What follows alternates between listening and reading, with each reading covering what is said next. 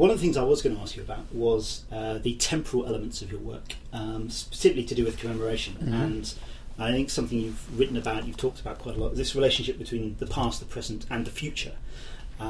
So a recent work, like the Holocaust Monument in Ottawa, for example, the survivors are acknowledged in there as well as those who were killed. So what I was really interested in asking you was how we commemorate and look back whilst also acknowledging those people in the past, but also kind of moving forward. How do we look past it? Well, I think it's a very profound question, because I think there would be no sense of building a monument of remembrance if it only looked past, because the past is universal and it would mean nothing. There has to be an element of hope, an element of urgency addressing today and contemporary society and into the future. So I think a monument might be seen as a bridge between the past and the future, running through the present.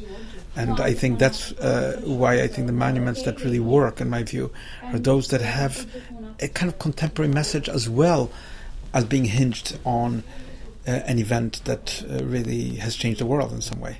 And do you think that's become much more... People have become a lot more conscious of that. Architects have become a lot more conscious of that in recent years in a way that perhaps they weren't so much in the past.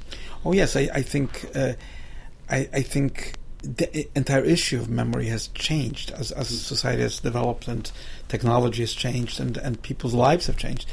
So I think if we compare even early 20th century monuments and late 20th century monuments, 21st century monuments, we see a remarkable shift. And I think it's not a shift of style, but a shift of general sensibility. And it doesn't matter where the monument is, whether it's east, west, north, south. It's prevailing. That's really interesting, because one of the things we're trying to do in this series is think cross-culturally. How do we compare a process of commemoration or acts of commemoration across cultures? And it seems to be that, on the one hand, I think when we were setting this series up, people might say to us, that's a really hard thing to do. How do you do that? But you've worked in many different countries, and you've talked about commemoration in many different places. It's certainly true that people are universally the same all over the world. I mean, they might be divided by language, by religion, by ethnography, by social standing, but everyone has a soul, everyone has a heart, everybody has eye, everybody has a family, everyone is part of the world. So whether it's a memorial or a museum in the Arab world, which I've worked in, and which I will discuss, which is in Iraq, in Kurdistan, or whether it's something in Europe and Germany or in the North America, I think there is a shared humanity and a shared understanding of memory, I think, globally. And you've also written, what I found really interesting when you were writing with the Jewish Museum Berlin, you've written that it serves as an individualised mirror which each visitor could read in a different way. So what I was interested in asking you was, is an encounter with your work, and is it an individual experience, or is it a kind of collective experience of having other people around you, or maybe that collectivity is to do with the people who are being memorialised in some way, who are included in the museum? Because I guess you've also spoken about the intimate and the civic as kind of being brought together, particularly in the Jewish Museum, but also in other work that you've done. Well, I've always sought to create this memory not by a formula, not by some sort of standardized sense of collective memory, so to speak, but to offer a more complex space, light, which really speaks to individuals in varied ways.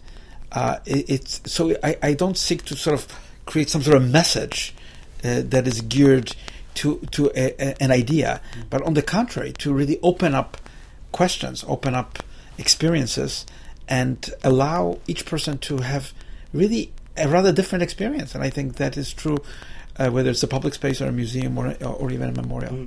Which is why your interest in poetry is to me really, really interesting, because poetry talks a lot about kind of connotation. So you get suggestions from the images that are there, and it allows you to kind of think much more broadly and make connections that ordinarily you might not do in, say, a work of prose.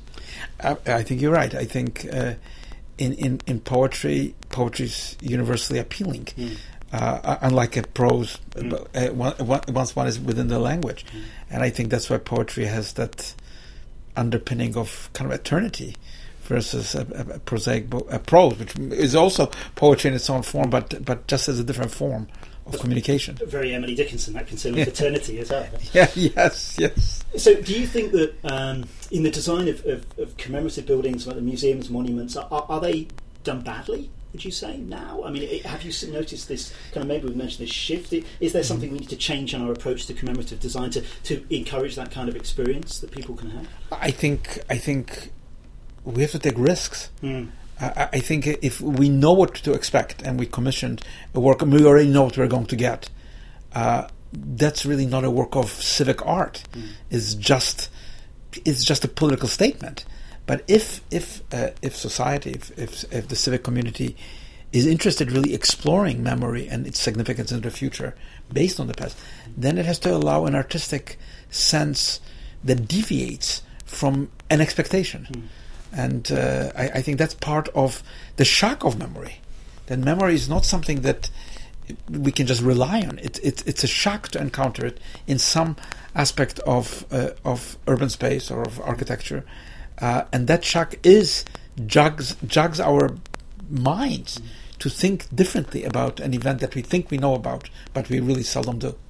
So things like the 9/11 experience would be, I guess, a good example of that, in the sense that that's something that people seem that they know because they've seen it. So it's mediatized. They've seen so many. They've been exposed to it so much, and yet, when you've been thinking about sort of the civic kind of responsibility that you have, and you write really movingly about the way in which people came to you who had loved ones who were killed, and they said to you, we're kind of giving you this responsibility to respond in some way. Absolutely. I think you have to identify yourself. You may not be part of that group, you may not have been part of it, but you have to sort of reincarnate yourself in that emotion and become sort of sensitized to what is really in the minds and the hearts of people, more than in the minds, in the souls of people, who want to transmit some sense of reality to someone who is not part of this group, not part of this experience.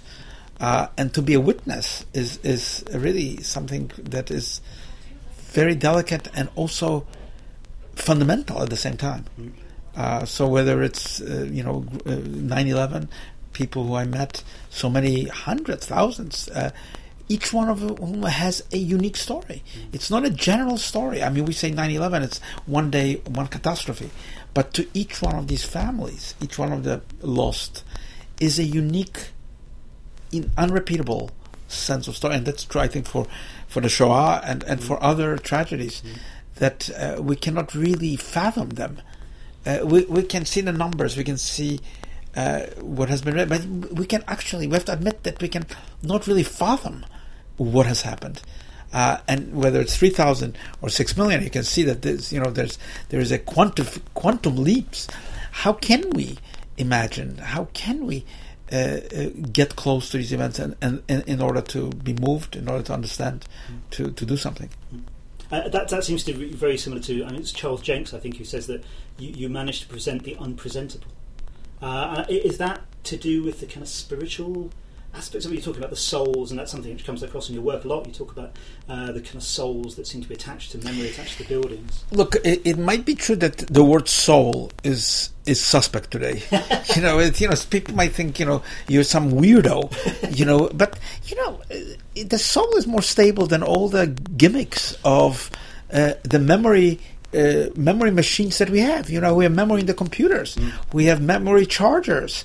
We have equipment that apparently is dealing with memory, but we know it isn't, because it's just a virtual sense of information. But memory, I think, has little to do with information. If it has to do with information, it has to do with information that informs the heart. It's kind of emotional sense. And I've always wondered, that when you look at something like the Shoah, the people who perpetrated it were not primitive. They had doctorates in literature. Goebbels had a doctorate in German literature, and Schiller and Goethe and so on. So we have to, I think, understand that it's not enough to give information, to give the account, statistical, because this cannot move a normal person, because a normal person cannot conceive. No one, not even an abnormal person, can conceive what those numbers actually indicate. But how to get close to an individual, a sense of true reality, like something concrete. That's the, I think, challenge of memory. Well, that's a wonderful way of putting it. Thank you very much indeed for talking. Thank you.